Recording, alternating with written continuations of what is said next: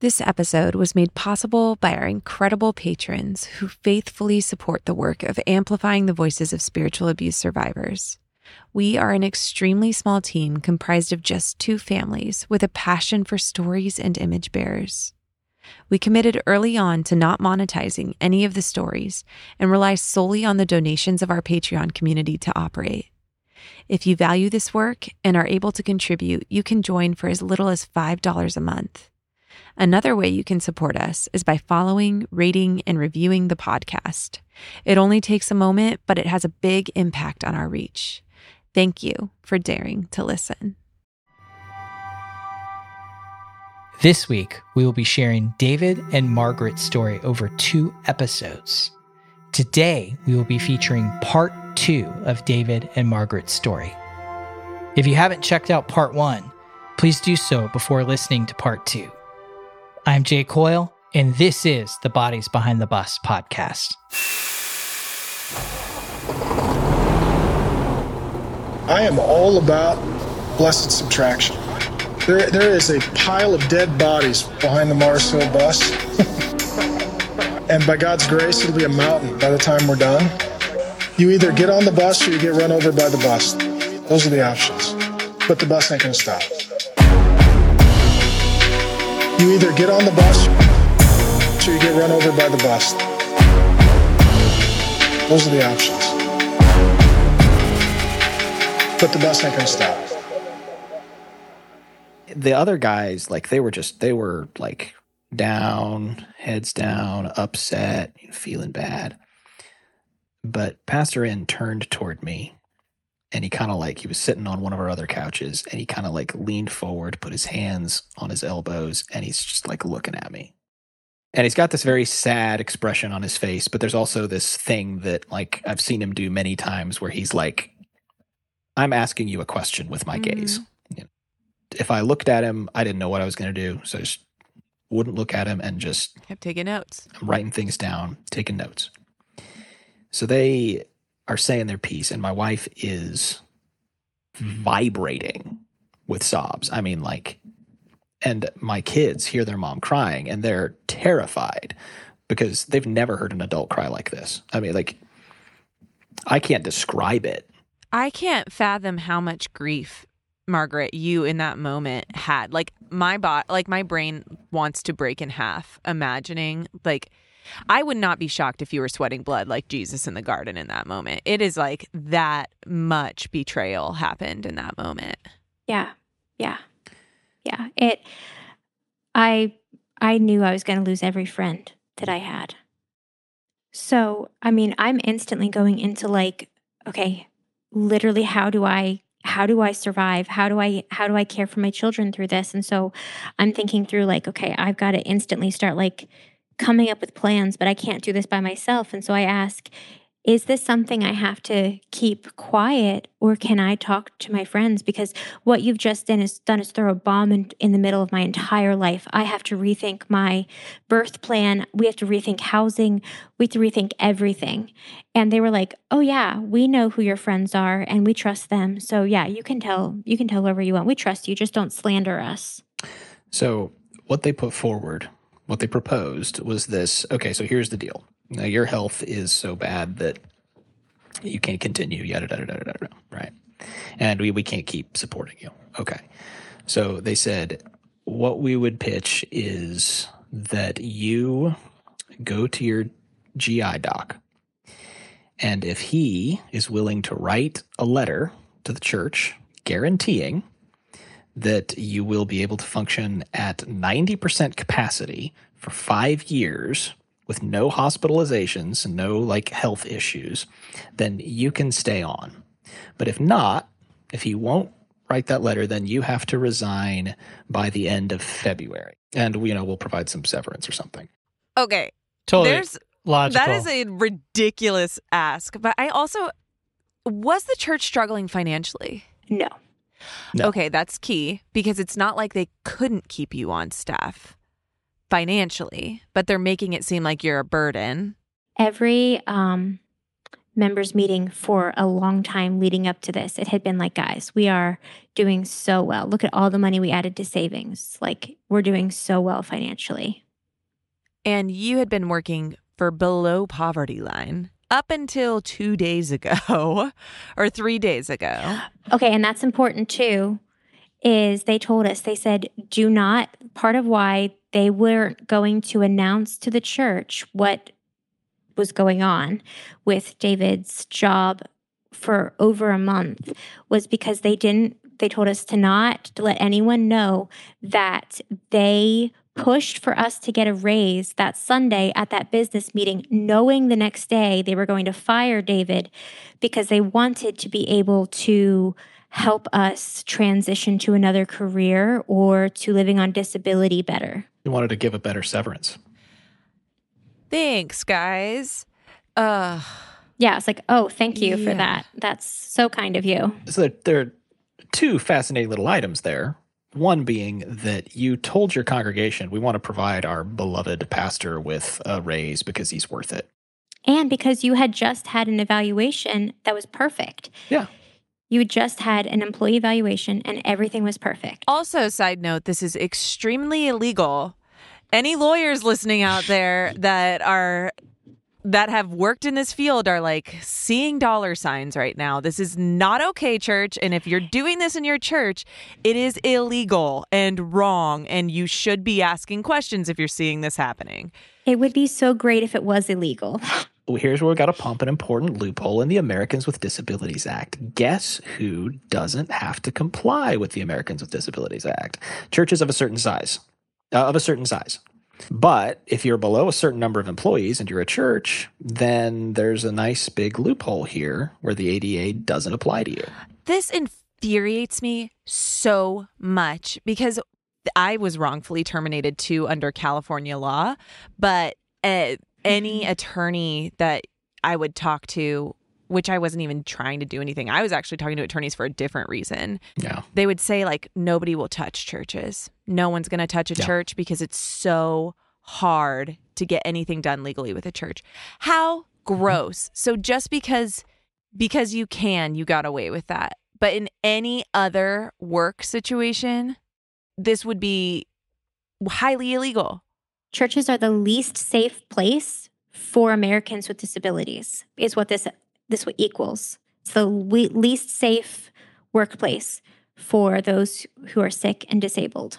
Did either of you bring up the fact that they lied to your faces, or I guess over the phone, or I don't know, that they lied? That came later, yeah.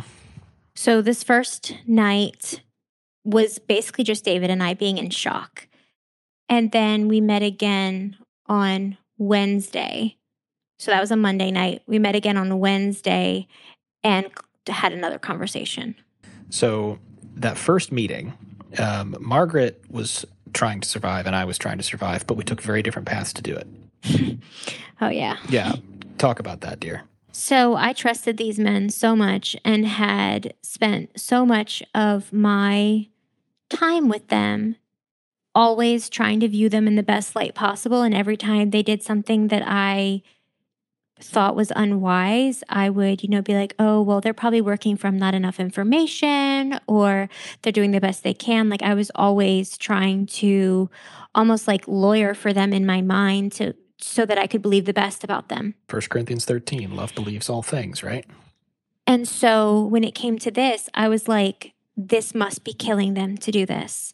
This must be so hard for them. They must not really understand how medical things work, which, they're all healthy men, young men. So they probably haven't cared for sick people. In fact, I knew them well enough to know that they hadn't been sick.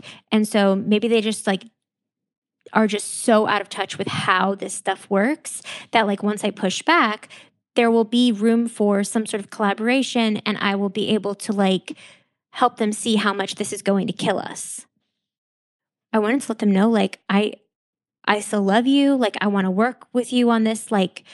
I wanted them to know that I could forgive them for what they had just done, and we could come back from this. And I was willing to extend every grace in the world to them. but that like I wanted to reconcile and restore this because this really hurt. And so, I told them I was heartbroken, but I also thanked them for like loving us. And I don't know. I fawned so hard. I told them I knew how hard it must be for them. And I basically just fell over myself trying to appease them, I guess. Meanwhile, I don't know. I'm not even sure how to describe it. I went super like downshifted into I'm not going to say anything concrete to you people. Into sort of this like, okay, so this is I went very lawyer, right? Okay, so this is your perspective. This is your opinion. Am I understanding this correctly? And I was like asking questions around it to like get the feel.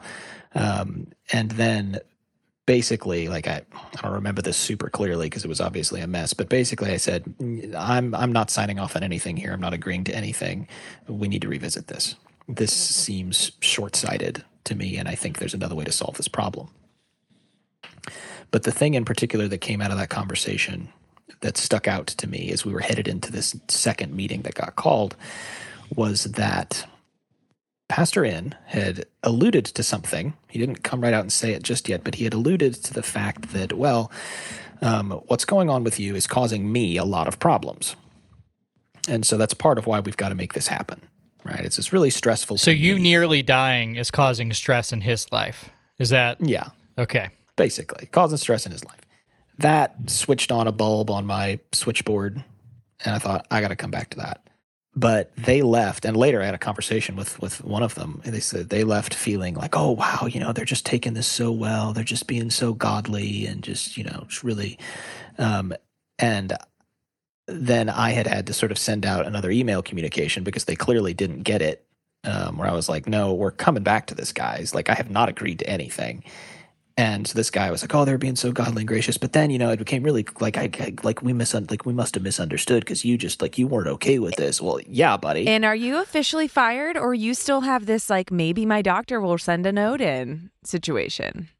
I knew my GI well enough to know that he was going to lose his mind. Yes, any normal living human loses their mind in a situation like this, but a doctor's like, I'm like withholding so many cuss words for you guys right now. So we didn't walk out of that conversation, quote unquote, fired. Right. Because they were like, oh, well, obviously the church has to vote on this. We can't do this. We can't fire you. It's up to the church. Well, they never said the word fire. And that became a point of contention later. But did they say transition? Yeah, that was one word, transition. They said, no, you'll still be a pastor. You just won't get paid for it. You can still be a lay pastor. Yeah. Oh, my gosh. Yeah, that was good. There was a lot of emphasis put on that as though that sort of solved the problem. No, we're not saying we don't want you to be a pastor. We want you here as a pastor. We just can't have you on staff. So as if, like that was the same thing. It's not, but that's neither here nor there. So the next day I went to 3 of my closest friends who were also close to all of the elders. So I felt safe. Like they weren't going to, I don't know, like, I knew that they would understand these men and that they would be able to help me understand these men. And so I told them, and I tried to keep all the drama out of it. I tried to just stick to the facts because they had said, don't slander me. And I was terrified that I would be accused of having slandered them. And all 3 of my friends were very upset. And they were like, are you okay with it if we speak to the elders ourselves and tell them that we're not okay with this? And I was like, yeah, I mean, I think that's how this is supposed to work. Like, I think that's what's supposed to happen.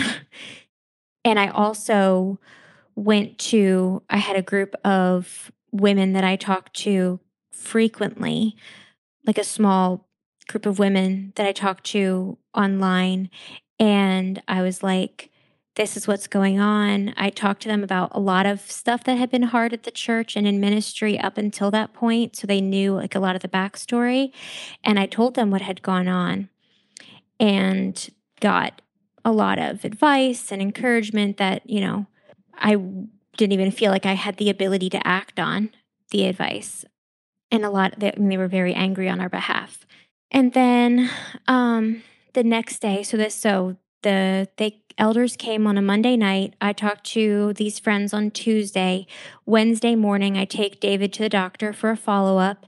And as we're driving back from the doctor's appointment, David gets a phone call from a professor saying that there was a post on the Baptist Review, which is, I don't even know what. It's some Facebook group, I think, where someone had said that their friend was going through a situation and gave enough details that like anyone who remotely knew our story would know that it was us that this woman was talking about and our church, and that it was, he's like, I know enough, like it looks real bad and I don't think you guys want this out there. The post stayed up for 20 minutes, but in that time, most people at our seminary and all of the elders at the church saw it. Got screenshotted and passed around. Yeah. And so... And it looks bad because of their actions, not you guys, correct? Yes. And question mark. So it's really complicated. And this is like, I've thought so many times, like, how would this have been different if this had never happened? Because the post outlined what had just happened to us, gave some background of David's health and gave background of how like we hadn't been paid well up until that point, and gave a lot of very true sentiments, but the poster was not 100% accurate with everything because like, so she quote... It wasn't their story. Right. She quoted like the wrong salary for us. She quoted the wrong salary for the pastor. She quoted a couple of other inaccuracies like that. But also, who cares? She didn't name anybody. Right. But so what happened was I am instantly, instead of like it being, okay, the Bronsons and the elders need to meet and like find a way forward with this, it became Margaret is attacking the elders. Margaret is trying to paint the elders as evil. She is trying to sway everyone against them, and she is being divisive. The entire tone of everything from this like completely changes from this moment forward. I become the bad guy. It's worth saying that like prior to this point, like all of our communications with these guys, like at this point, were fairly guarded because the power differential, while it was definitely tilted in their favor, like I think they knew that if we had wanted to, we could have made it very ugly right away. You had the relational equity. Yeah, and in particular, I'm thinking it would have been a very brief matter to just call the personnel committee, who had not really been included in this conversation in any meaningful way, and say, all right, guys, this is in your purview. These guys have come up with this. How do you feel about that? And now all of a sudden, like we've got a very different set of conversations happening, which I didn't want to do because there was still a part of me that was hoping that I could like help these guys see sense and be like, look, if this is such a problem, there are other ways to solve it. But the minute that this happened, this shifted into attack mode instantaneously. First, we get an email from Pastor N that says basically like, here's the screenshot of this Facebook post that I was seeing for the first time. And this is happening while I'm driving. I'm literally seeing like triple vision. I am so stressed out of my mind. I have to pull over on the side of the highway to look at this, and everything in me, like I was mental. Like I knew this was so bad. Anyway, so basically like explain yourself. Instead of responding to the email, David called Pastor N, and then I was like, hand me the phone. Like, hand me the phone. I'm a big girl. I can talk about this. Like, I can deal with him. And so I apologized profusely because I knew how much it must hurt, because the things that were said in it could not have felt good for him to read. His own behavior could not have felt good for him to read when it's written down on a paper. Yeah, exactly. And so, I apologize and I try to explain, and I finish explaining. He's like, okay, that makes sense. I understand. I think we need to have another meeting just to make sure that the air is clear. We need to give you guys time to talk about and like tell us what you guys think about the plan. I was like, Pastor N, I know that you need help. Like, I know that when David goes into the hospital, it puts a lot of stress on you. Here are 3 solutions that I think would be far better for the church. I think that, first of all, David needs an assistant. Our church is getting big enough. We have the money to do it. And our church is big into training ministers. There are so many men who are looking for training in worship ministry. give him an assistant. That way he can take a break off that's not for a hospitalization every once in a while. He can train another man. There's someone else can be getting some ministry experience.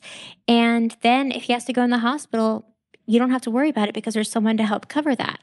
Or hire a second person to be the worship pastor and have David move to discipleship or something that doesn't require, like if you miss a Sunday, it's not going to be the end of the world. And I had a third, I don't remember what the third solution was. And what Pastor N told me is we don't have the money for that and we don't have the work for that. I was like, okay, well, whatever. So he and the other elders came Wednesday night. We had a whole long conversation. I said, like, I'm very confused because the way you guys are acting and have presented this information, like even if this was a conversation that needed to happen, I feel like it could have been a conversation. I feel like you could have told us that there were problems that needed to be addressed and we could have come up with a solution together.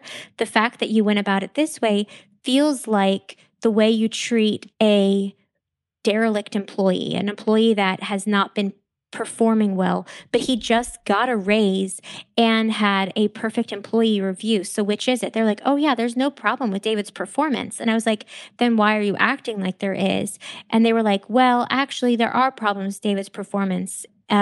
Sometimes he doesn't respond to emails right away or he doesn't respond to text messages. So I came loaded for bear in that meeting. And in particular, the thing that I wanted to begin with was that item.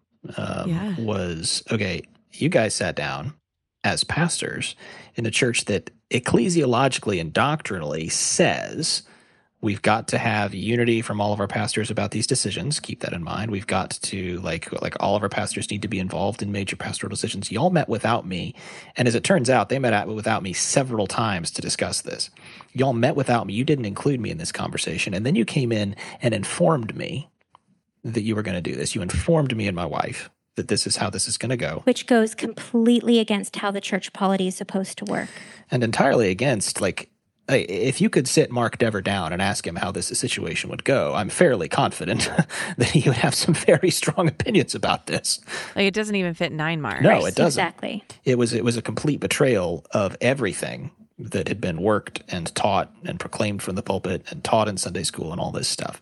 And I said, and so you informed me. And now that I'm pushing back, you're trying to play the card of, well, this was a thing. Like, this was just like, we were just asking your opinion. Right. They were like, oh, it was a conversation. You guys could have. You read a statement. Right. That's not a conversation. That's a reading. Exactly. And so my intent was that with this TBR thing, with this accusation that Margaret had was slandering these guys all over the internet. TBR is the Baptist Review. Sorry, yeah, the Baptist Review. With that out there, I wanted to make it clear that's not actually the problem right now. Like, that's a problem that needs to be solved. We'll work that out. And we'll get into that in a minute. But we still have to address the fact that you walked into my house and you said what you did, and you treated my wife and children the way that you did, and took advantage of the fact that I was so drugged and in so much pain that I didn't tell you to get the frick out of my house on the spot, you know? And you want to tell me it was a conversation? We're not playing that game, fam. If you want to go at it like this, let's go. Their response to that was, but you don't. Oh, so then I was like, here are so many other solutions to this problem. Yeah. And their response was, but here's the thing. If David doesn't go, Pastor N's going to have a divorce. Yeah. And there it was. What world are we in? How Why? How is your health issues impacting his marriage? David goes into the hospital. That causes Pastor N stress. Pastor N stressed is a really crappy husband, and it causes marital strife. And he works a lot, but actually he didn't need to. He was never doing what David was doing anyways. No. Well, so this is an important piece of this. The guy was a huge perfectionist, to an obsessive, painful, over-the-top degree. And so what would happen is he put a lot of confidence in me to execute at a very particular level, an extremely high level, especially considering the size of the church and the budget that we had. Mm-hmm. And being completely honest, I could probably only do that about 80% of the time. Mm-hmm. So when I was perfect. Yeah, be perfect. And have to no be batteries. clear, to be clear, the kinds of things we're talking about here are like we'd have a volunteer. We had a very slide heavy service, a lot of liturgies. There's a lot of readings, a lot of things on screen. I mean, there'd be as many as 100 slides to go through on a Sunday, which is a good bit. And so if a volunteer advanced a slide late, right, like half a second too late, or something like that, that was immediately an issue in staff meeting that I had to resolve. So like that's the level of perfectionism we're talking about here, right? If one of our volunteer unpaid sound people had an issue mixing in this incredibly difficult, just badly designed room, badly designed as far as like sound issues go, if something wasn't sounding right or there was an echo or just he didn't like the way something was EQ'd, that was an issue on Monday. It was on my plate. You've got to fix this. What's the matter with you? You've got to control your volunteers. Or he'd just scream at them. That happened too. Yeah, he did a lot of that. Did a lot of screaming at volunteers. I couldn't keep volunteers, as a matter of fact, because they would serve for 6 months and just get completely burnt out by him, like being on them all the time. And then they'd bounce. And then that was also my problem. What's the matter with you, man? Why can't you keep volunteers? Right. Anyway, point is that I was the buffer between the 60 or so volunteers that made up our worship ministry and him. And when I wasn't there... How big is your church? It was like 250.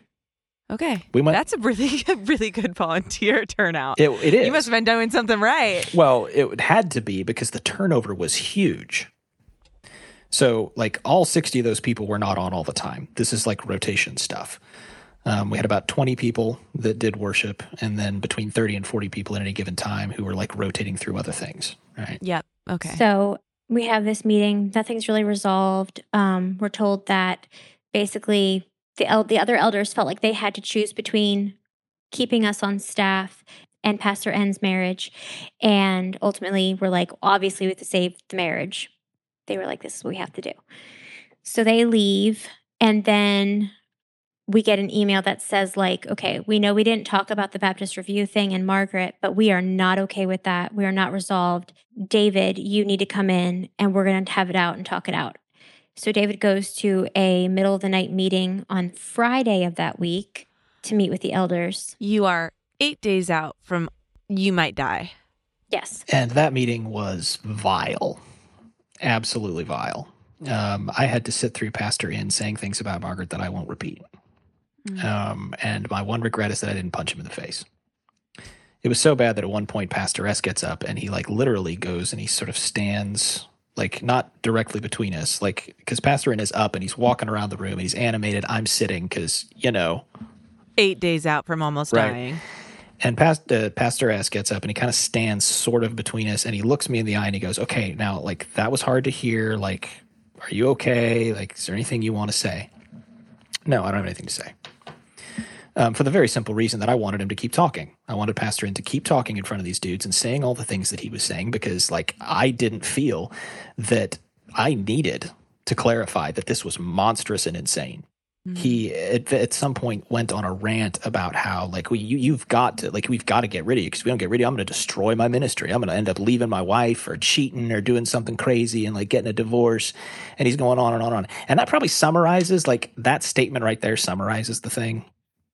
But like then he goes and pivots. But Pastor S also said that basically we were accepting help from people, which meant that people weren't able to support Pastor N and his family. Yeah. We were open and vocal about the fact that we had needs, which forced them to be quiet about what they needed and not get the help they needed. And so we needed to leave because we were just taking too much.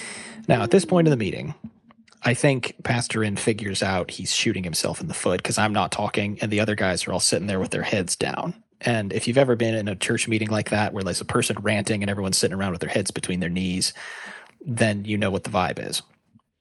So he stops ranting and he pivots to Margaret, who's not in the room.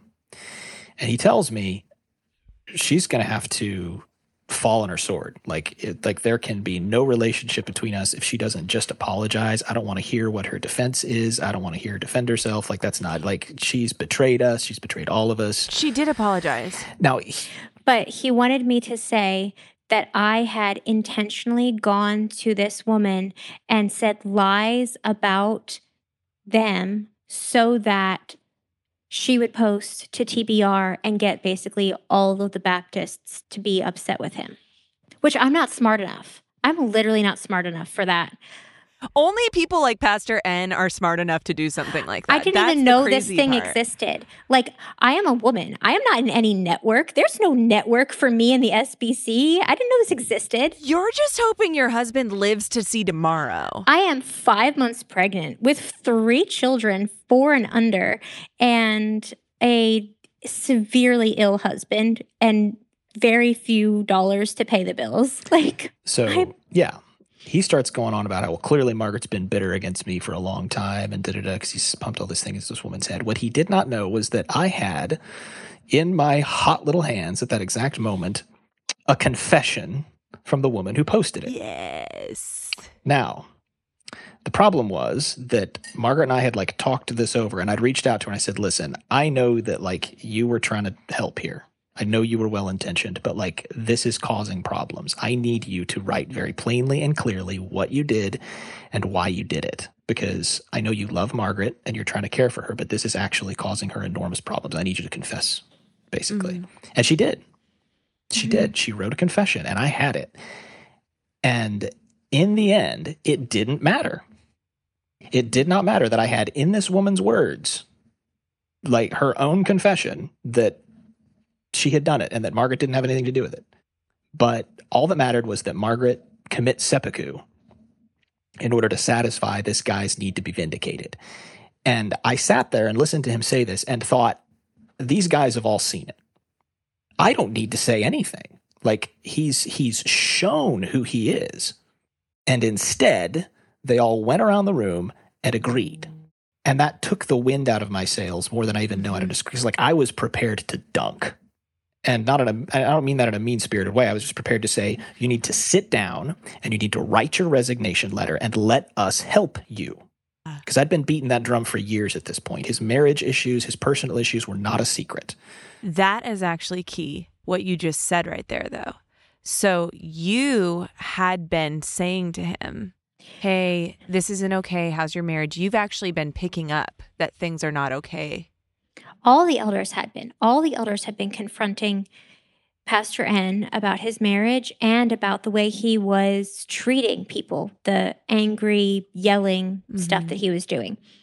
David was getting in his face in some really personal ways, taking him out to lunch and confronting him on things. And to be clear here, I'm up tempo right now, and that's because what's happening right now, what's happening right this second, this is what we're saying. This is the first time I think I've ever really let myself feel angry about all this.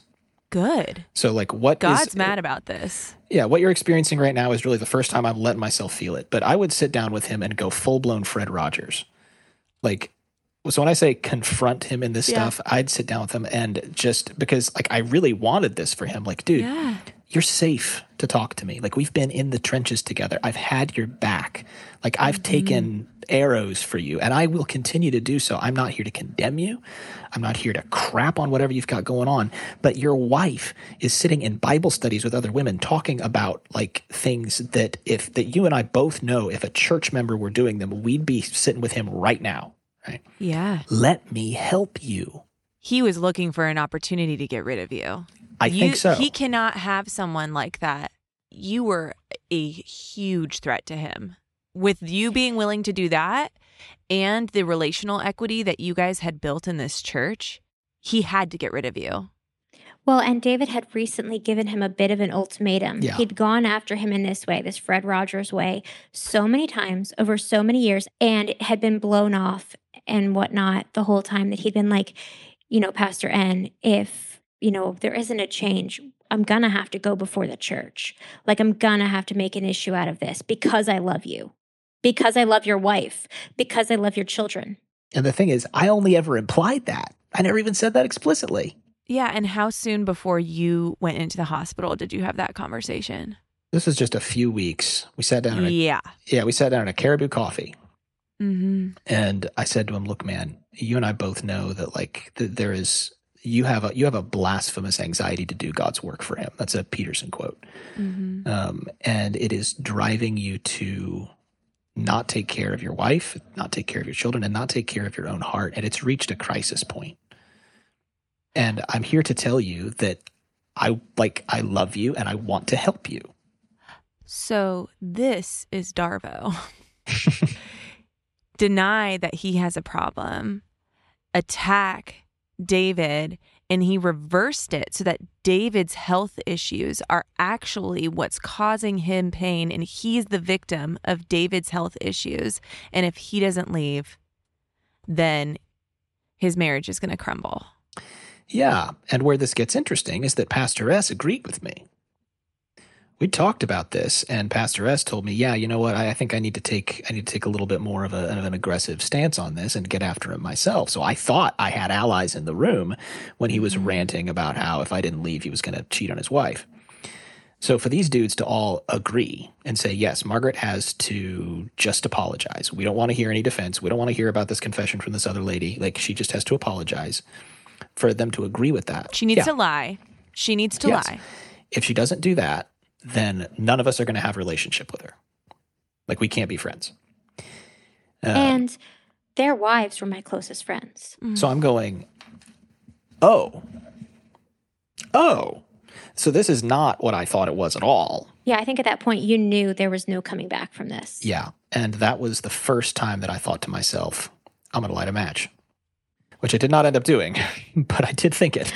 I was way too pregnant and way too desperate for security to let him light any matches. Yeah. I was like, nope, we're going to do whatever it takes for us to get severance so I can pay to have this baby and I can pay to feed the children and I can whatever we need to do to survive.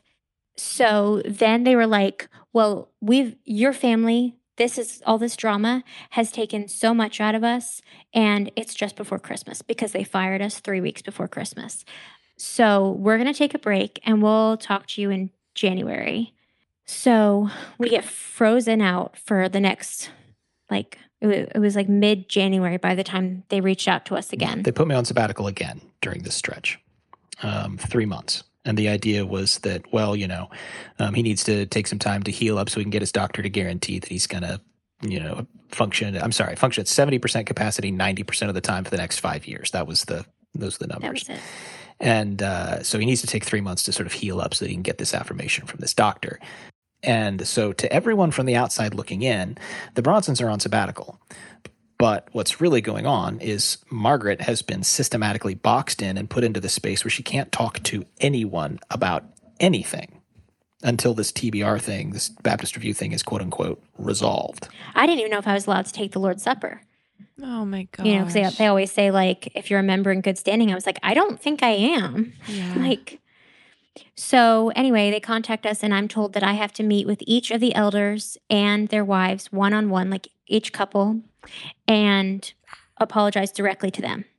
So I meet with Pastor S first, and it was a 4 or 5 hour conversation. And he was like, here's the thing, Pastor N, he's not going to believe you. I want to believe you. I don't believe you right now, but I want to believe you. And so I'm going to go at you really hard so that I can prepare you, because whatever I do to you, Pastor N is going to do a lot worse. And so he stood over me and yelled at me and asked the same questions over and over and over and over again, trying to get me to slip up and basically prove that I had been lying all along and I had intentionally tried to hurt the church. Because that was another thing. Every time someone would come to them and say, hey, this is happening with the Bronsons, we're really uncomfortable with it, we don't like it, or they'd come and they were upset, they would say the fact that someone was coming to them upset about what was happening was proof that we had lied, because they were so sure that what they were doing was right that if we had just stuck to the facts, there's no way people would be upset. And so the fact that people were coming upset meant that we must be inciting them to anger. And so I met with Pastor S first. It was one of the worst days of my life. He stood over me, and this was a man that I trusted so much and respected so much. And in the course of that conversation, come to find out that when I had met with him and Pastor N a year before, and they had prayed over me and told me that David would always have a job there, that at the end of that conversation, after I had left and gone and sung their praises about what good pastors they were, because they actually pastored a woman, they had had a meeting and said, the next time this happens, he can't stay. Like, this is not sustainable. And the firing basically started then. At any rate, at the end of the conversation, Pastor S said that he felt satisfied and that he forgave me and that we were okay and that we were fine. And so then I met with the other Pastor S and Pastor B, and I did the same thing with them. And the last one I met with was Pastor N and his wife. At the end of it, he was like, okay, you've convinced me. I believe you. You know, there's grace for this, and we don't have to be at odds with each other. In fact, we can be closer than ever, better than ever. And I was just so relieved that it was over, because this was 2 months of my life where I literally could taste the stress. I wasn't sleeping. My hearing was going in and out. I was so stressed. And this conflict with them was just a piece of it. I still had to figure out finances and housing and a job for David and where I was going to have my baby. And David needed surgery again in this time. And his surgery was a week before my due date. I ended up delivering the baby without David. I mean, it was just so much. And I couldn't tell anyone because of this, the Baptist Review thing, anything I said, I was instantly under suspicion. And so I was cut off from everyone. I couldn't talk to people. I had a few people who left the church over it. But aside from them, I couldn't be honest with them for fear that it would get back to the elders. It was just so much. How do we justify treating people like this in disagreements in a church and expect people to look at us and say, yeah, I want to be a part of Christianity, or I want to be a part of that group, or I want to go to church? If we treat our own this way, how are we treating people outside the walls of a church? I mean, it's sickening to think that these men discussed this and it was calculated and planned, and their only response was to pour more shame and gasoline on both of you and step back and watch you burn. Like that's the plan. This to me is, I mean, like, I'm trying to figure out the proper words to say without just saying a lot of F words, of how like this is not Christianity or the way that Jesus would ever want anyone to treat. It's the exact opposite. And it is, yes. If anyone in that church thinks this is okay, I mean, I don't know what to say other than please read your Bible again and start. I mean, I don't know what to say. Like, this is horrible. What you say is they've been discipled so poorly if they think this is okay. And if anybody listening to this was like, well, I don't see anything wrong with the way they treated that situation with the Facebook post. Like, to be honest with you, at a church, we should be free to talk. We should be free to talk about things that we think and feel. And we, as a church-loving people, should receive it and wrestle with it, and out of love, walk people through different types of things, whether good or bad. The idea that just saying something that is true, by the way, and it was true, but it was said in a context that you find undesirable because it makes the truth more aware to other people, like that speaks volumes for the type of church and culture that we're building inside of this particular church. And I mean, I want to throw up. So is that, I guess I could just say that I want to throw up. So well, it comes back to we talk about it a lot. Like, the truth is not afraid of transparency. Yeah. If you're on the side of truth and goodness and Jesus, then someone posting something, even if there's some details that are messed up, doesn't scare you, doesn't make you feel any sort of way. You just say the truth then. Hey, actually, I saw this post and we want to clarify some stuff. Here's the details that were not correct. Here's the things that were correct. The end. But the thing is putting the truth with all the right details wasn't going to make them look any better. And the problem was not the friend posting. The problem was your treatment for the entirety of your employment there. I have one more thing on my soapbox. No, but that's it. But I will say this too, David, you were on your deathbed and they turned their back on you. I think about, when I think about that, I think about all the stories of how Jesus entered people in their absolute worst places And instead of taking that place and making it a point of contention or debate about why they got to that place, he met them there and redeemed them in that place. And the reality is, by doing that, the church takes that very spirit that Jesus demonstrates and they throw it to the side and they say it's not worth our time because the system is bigger. I actually think that summarizes my thoughts on what is wrong in these types of churches today. What sucks uniquely about this is that, Johnny, you're exactly right. There's this massive discipleship failures. And Jay, you're exactly right. Like the resultant behavior is absolutely tragic. But if you look at this thing and you lay it out flat, what's fascinating is the difference between the way church members behaved and pastors behaved. Mm-hmm. These church members behaved as Jesus-like as you can possibly imagine. So I know there are stories out there of the exact opposite happening to plenty of people. Mm-hmm. That was not the story here. These church members absolutely 1,000% had our backs. But the minute that their pastors decided that they didn't have our backs anymore, these church members had absolutely no theological equipping, no doctrinal underpinning, and no discipleship in any way, shape, or form to be able to pull the Mark Dever emergency brake, that's what he calls it, on pastoral action that they didn't agree with because they had been trained to understand pastoral authority as absolute. Two things on that. One, Pastor S told us that it was our responsibility to make sure that the kids, being the church members, didn't know that mom and dad were fighting. And so he told me that it was my responsibility to make sure that every church member thought that everything was fine between us. And I took that so seriously because I trusted that he was going to be working on reconciliation and that in the end we would be okay. I thought we were going to be pulling in the same direction together. Secondly, everyone who did take our side instantly started getting attacked and started having their reputation and their character smeared. By pastors. And so when people would come to us, by pastors. And so I started, when people would come and be like, is everything okay? Like, this feels fishy. In order to protect them, I would lie. Ditto. And say, yeah, everything's fine. Or I'd say, go talk to the pastors about it. Gosh. And that logic, even like my kids, they see us fight. Mm-hmm. They see us have to reconcile with each other. I'm not, and my kids are little. These church members are grown adults. They can handle it. Yeah. Unless you're hiding something. Yeah. Or unless you've trained them to see pastoral authority as so complete that what you're functionally asking them to do is choose between mom and dad. Yep. I think that's the point. The thing. That's the big point. Yeah.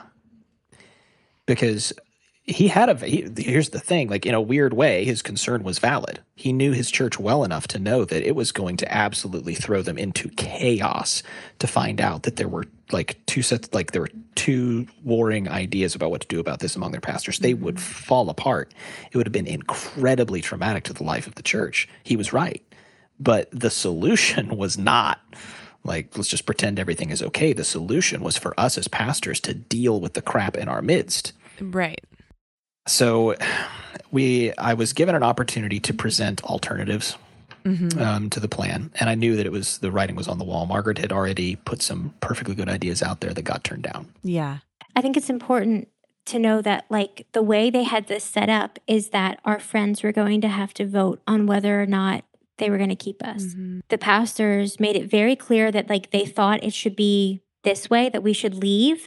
And they had been discipled to always vote whatever your pastor says. That's part of being submitted and under the pastor's authority, is to vote what he says. That was a huge part of our church culture.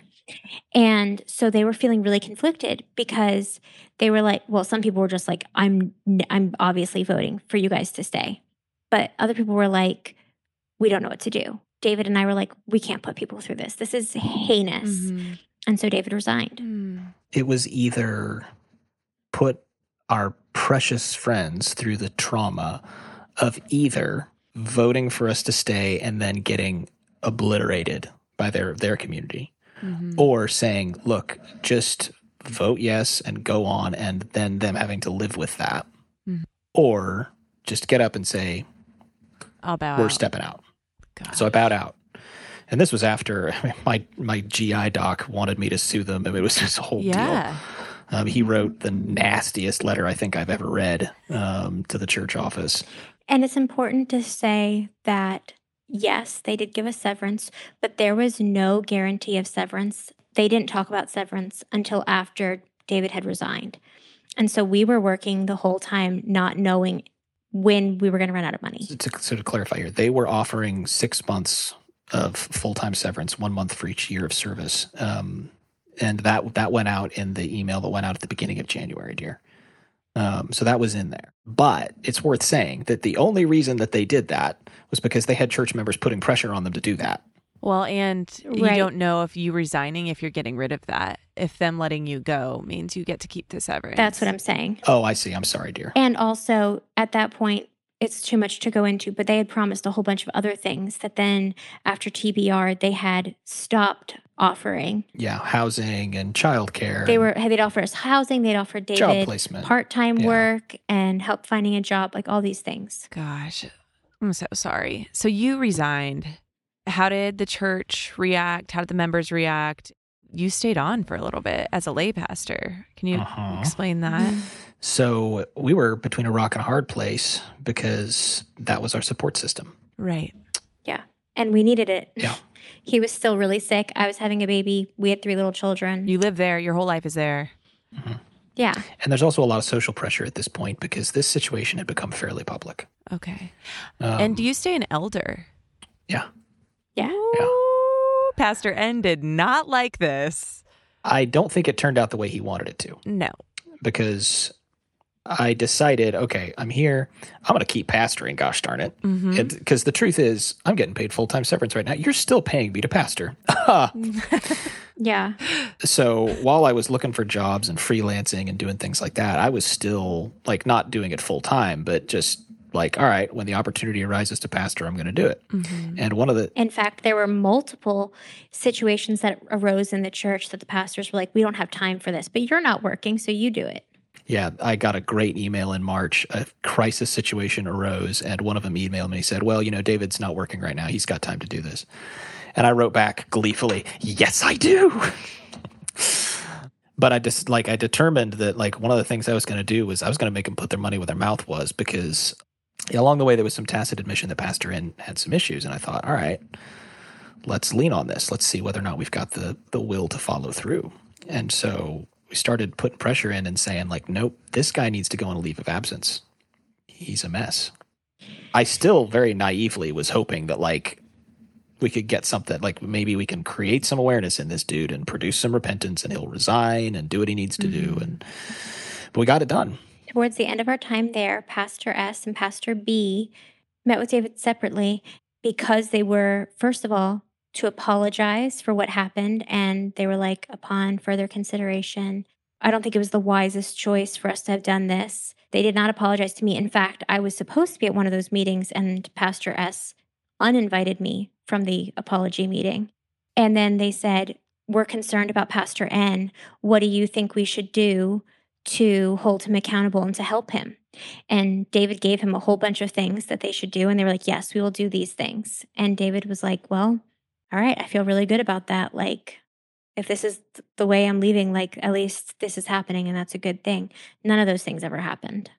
Even to the end there, I was honestly holding out hope that like, okay, this is gross, but like if what has to happen here is that like I have to be the sacrificial lamb that like snatches a church out of the mouth of a wolf, then all right, let's go. Like if this is how this is lining up, let's do it. I mean, and every bit of those conversations seemed as though they were going to be productive. Pastor S even said at one point, like, I feel like we made you a scapegoat for Pastor N's issues, which, yeah, you did. Literally anointed us with blood and sent us out of the camp to go starve in the desert. Freaking OT biblical. And Pastor B in particular agreed that like what needed to happen was a public rebuke and discipline. That was on the table. He asked me point blank, what do you do? I said, you know what you do. 1 Timothy, you rebuke the elder in front of everyone. That's what you do, right? Yeah, you're right. That needs to happen. Didn't happen. The church also brought on 2 new staff members, right? Yeah. So basically, one of the plans that I had said, which is to hire more staff, and Pastor N had said we didn't have money to do that. As soon as David resigned, they hired 2 new staff members, both at full time, and both for a higher salary than even we had after the raise that we were supposed to lie to the congregation about. Oh my gosh. What a slap in the face. So was that like, hey, I'm out? I mean, that happened so fast. I resigned at the end of February, and within a month, that was on the table. And I knew it was coming. And we love them. The people that replaced us, I recommended the dude for the job. Yeah. Which in retrospect, probably need to call him and apologize. Gosh. Buddy, sorry. Yeah. But like in the end, I'm like looking at these salary packages and I'm going, what Margaret proposed and what I proposed are basically the same thing here. Like we brought the same idea with some variations on it. This is that idea for more money. And multiple people were like, wait, why are we paying them this when we never paid the Bronsons near this? When one is a single person and one is a couple that's pregnant with their first child. And they were like, well, so since we've left, multiple people have come to us and have said that the elders realized that they didn't do things the right way. They didn't handle things the right way. Pastor N was very open about the fact that he learned so much about the situation with us and he made so many mistakes and he's grown so much and all these things, but he never once picked up the phone to call and apologize to us. Never once. But he was earning trust from all of our friends by behaving so repentant and so contrite and so conciliatory to them. Yes, I was just in a really bad place, all this stuff. Never once did he pick up the phone. Which, if you're listening to this right now, this is common. This happens all the time. These narcissistic pastors, which we can't diagnose him, but yes, they are spinning these narratives all around and they are wicked smart. And they can go into a room with your best friend and walk out with your best friend thinking that pastor loves you so much and is so heartbroken that you have been hurt. That's exactly what happened to us. Walk into the next room and say something totally different that tickles that person's ears.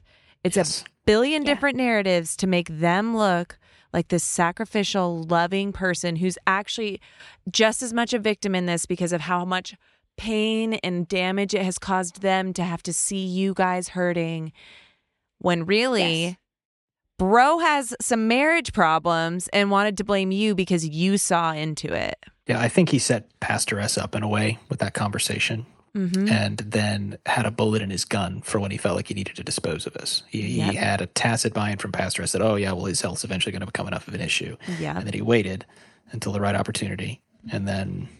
You cannot be a narcissistic authoritarian leader and have anyone else that has any form of power near you that is not 100% loyal to you.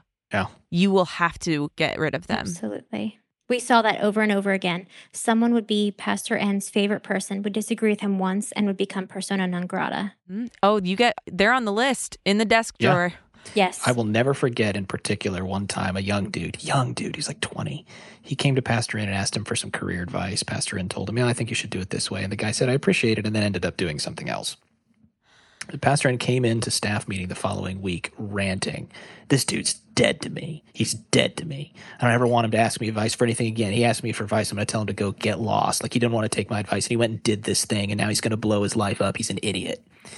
And then he sabotaged every time that person tried to take over a leadership position going forward. Yeah. This guy ended up with the dubious distinction of serving on my AV team because he literally wasn't allowed to do anything else. Mm-hmm.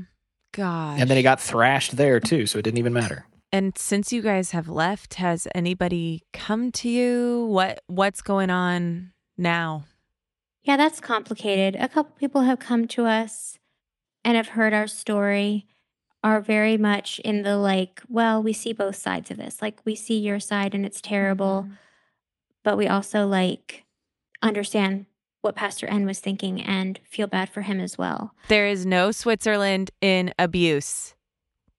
I'm going to re-say that again. There is no Switzerland. If you play the both sides, you are not a friend to the person who was wronged in that scenario. We do have some friends who left the church over it, and they're very good friends to this day. But yeah. Fellas, go out there and get yourself some platonic male friends who are willing to hold you when you cry. Because I got a bro who left loud, left real loud. And that dude is still my best friend to this day. And just like, I mean, holy smokes. Having someone who, another man who was willing to stand up to an extremely intimidating figure, go in on his turf. He went into this dude's office multiple times, stared him in the eye, and said, "This is wicked, and it is wrong, and I will not continue to allow you to do this, as much as it's in my power to do so." Amen. And when he left big. I was just going to say, for all the Old Testament people out there, like God uses people to confront sins, especially in spiritual authority or other authority positions. And he gives us these warnings. He brings people into these people's lives and gives warnings, and he continues to give warnings. And, you know, like I'm amazed. Here's the thing that has been amazed when I hear your story and I hear other stories like this. I don't know if the pastors are even listening. That makes my heart sad. But I also think it's scary because I respect the Bible and I respect God's word.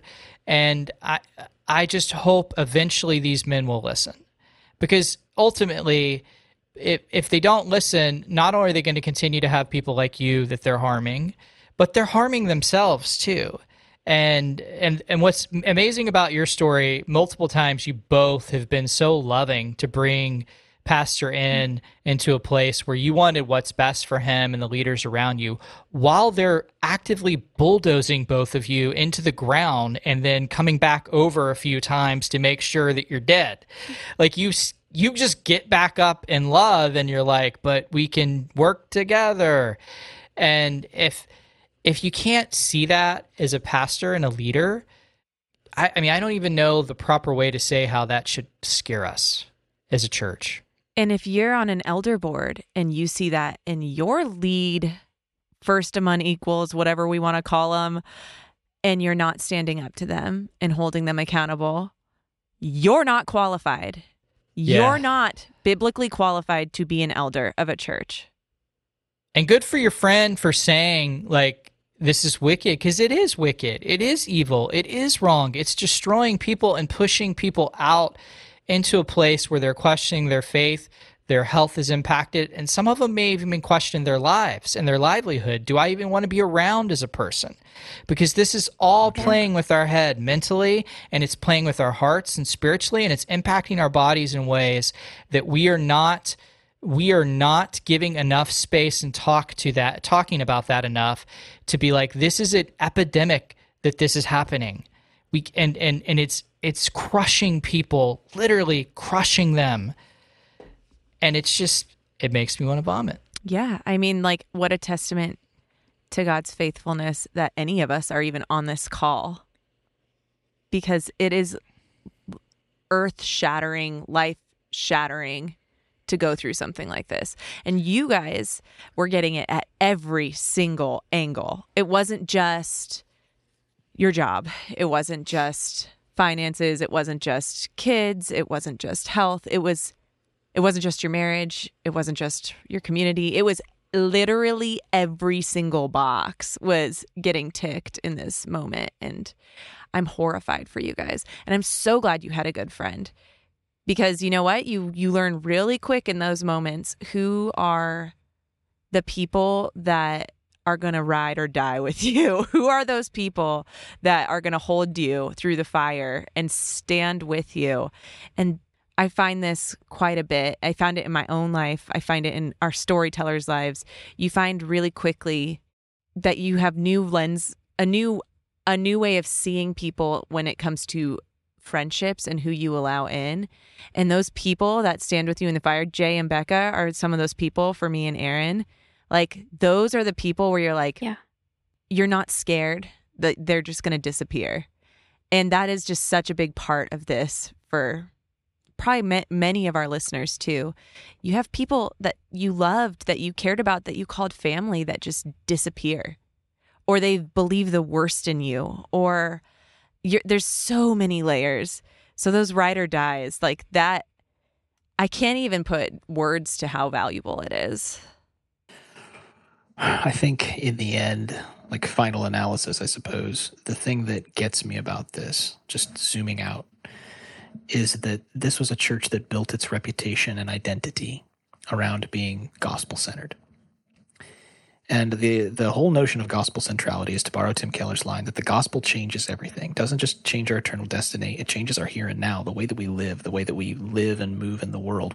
We believe that Jesus is building his kingdom in us and therefore around us and what we come in contact with.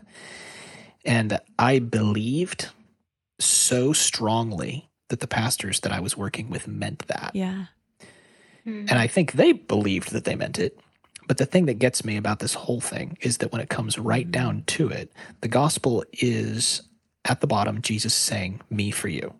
I'm giving my life for you, regardless of like what your position on atonement theory, all those things are. Like that's like, we can all agree that that's the fundamental idea. Jesus is giving life to us. This completely inverts that dynamic. This is Pastor N getting up and saying, no, you've got to give your life for me. You have to get up and you have to die and you have to suffer and you have to experience utter emptying and metaphorical crucifixion so that I can continue to have position and get highlighted in 9 Marks magazine and get asked to speak at the SBC Pastors Conference and go on staff to teach at a seminary while I'm pastoring full time, which is a whole other conversation, and be the guy who gets asked to write the books and go to the seminars and present the papers and have the big public persona, and in the end also be the guy who behind closed doors was cheating on his wife and was doing drugs and was stealing money from the church, because all that was happening the whole time. That's such an inversion of the gospel message, and that's what makes it so poisonous to me, because it takes what I think is the most beautiful reality in the entire world and it makes it piss. It's tragic, disgusting, heartbreaking, and we've got 2 fistfuls of friends who have left the faith because of the testimony that they saw out of this, who have abandoned the greatest beauty in the world because this guy made it an ash heap. That's what gets me about it. What has the greater 9 Marks and SBC, prior to that stuff being found, were they made aware that he had major character flaws, and what did they do with that? The only people who knew were probably me and Pastor S. I think the Pastor B and the other Pastor S. Pastor S 2.0. I think those guys were either in the dark or in denial. Okay. So, what is the accountability structure within the 9 Marks network and the SBC network for when a pastor has The plurality of elders is the accountability structure. So the SBC and 9 Marks they just are like, yeah, we're not a part of this. Goodbye, and fade into the dark. I think theoretically, when it came out that Pastor N had been cheating and all this other stuff, that was supposed to have been taken up the ladder to the SBC, but there's nothing that makes that happen or requires that to happen. That's the thing. There is no ladder. There's just there's social word of mouth. So he was working at a major Southern Baptist seminary at the time. And so, of course, they sent him down the memory hole, as they should. I don't know what 9 Marks did. As far as I know, as a matter of fact, I can look real quick here. They probably have no idea, because they're not, he's still all over their website. Because they're not tracking this stuff. And the perception is that it's not their job to. The idea is that these local pastors are doing that work. And if someone needs to go tell 9 Marks, hey, this dude needs to disappear from your website, they're going to do it. Maybe. We have 9 Marks stories too. Oh, yeah. I'm sure. And I'm sure that that's and see, here's the thing. How 9 Marks you are is also, in here too. Yeah. But the thing is that there is intense social pressure to not do that. Because now if I'm one of those guys, if I'm one of the pastors at this church right now, I don't envy them, in that the pressure to not talk about it is so intense. Because if you do, on one hand, the perception is you're kicking a guy while he's down. The other bit is that there becomes this suspicion when you start to say, hey, maybe we've got a culture problem here, that you're attacking the church. The idea is, well, if we say, hey, how did this guy get to this point? And like, what are we going to do about keeping this from happening? And so on and so forth. Now you're getting into some uncomfortable territory. We got to talk about dynamics in evangelicalism and how people like him wind up in the positions that they do. Now you're critiquing the system. And I hate this. Man, I hate this. I love the church so much I couldn't even begin to describe to you the way that a best man like cares about his best friend's bride to be, right? Like that's a pastor's mentality. That's what it's supposed to be. But what we run into so often in evangelicalism, sorry, Margaret, I am ranting now. What we run into in evangelicalism is the system around the church that has its mouths on the church's metaphorical money teats, right? Mm-hmm.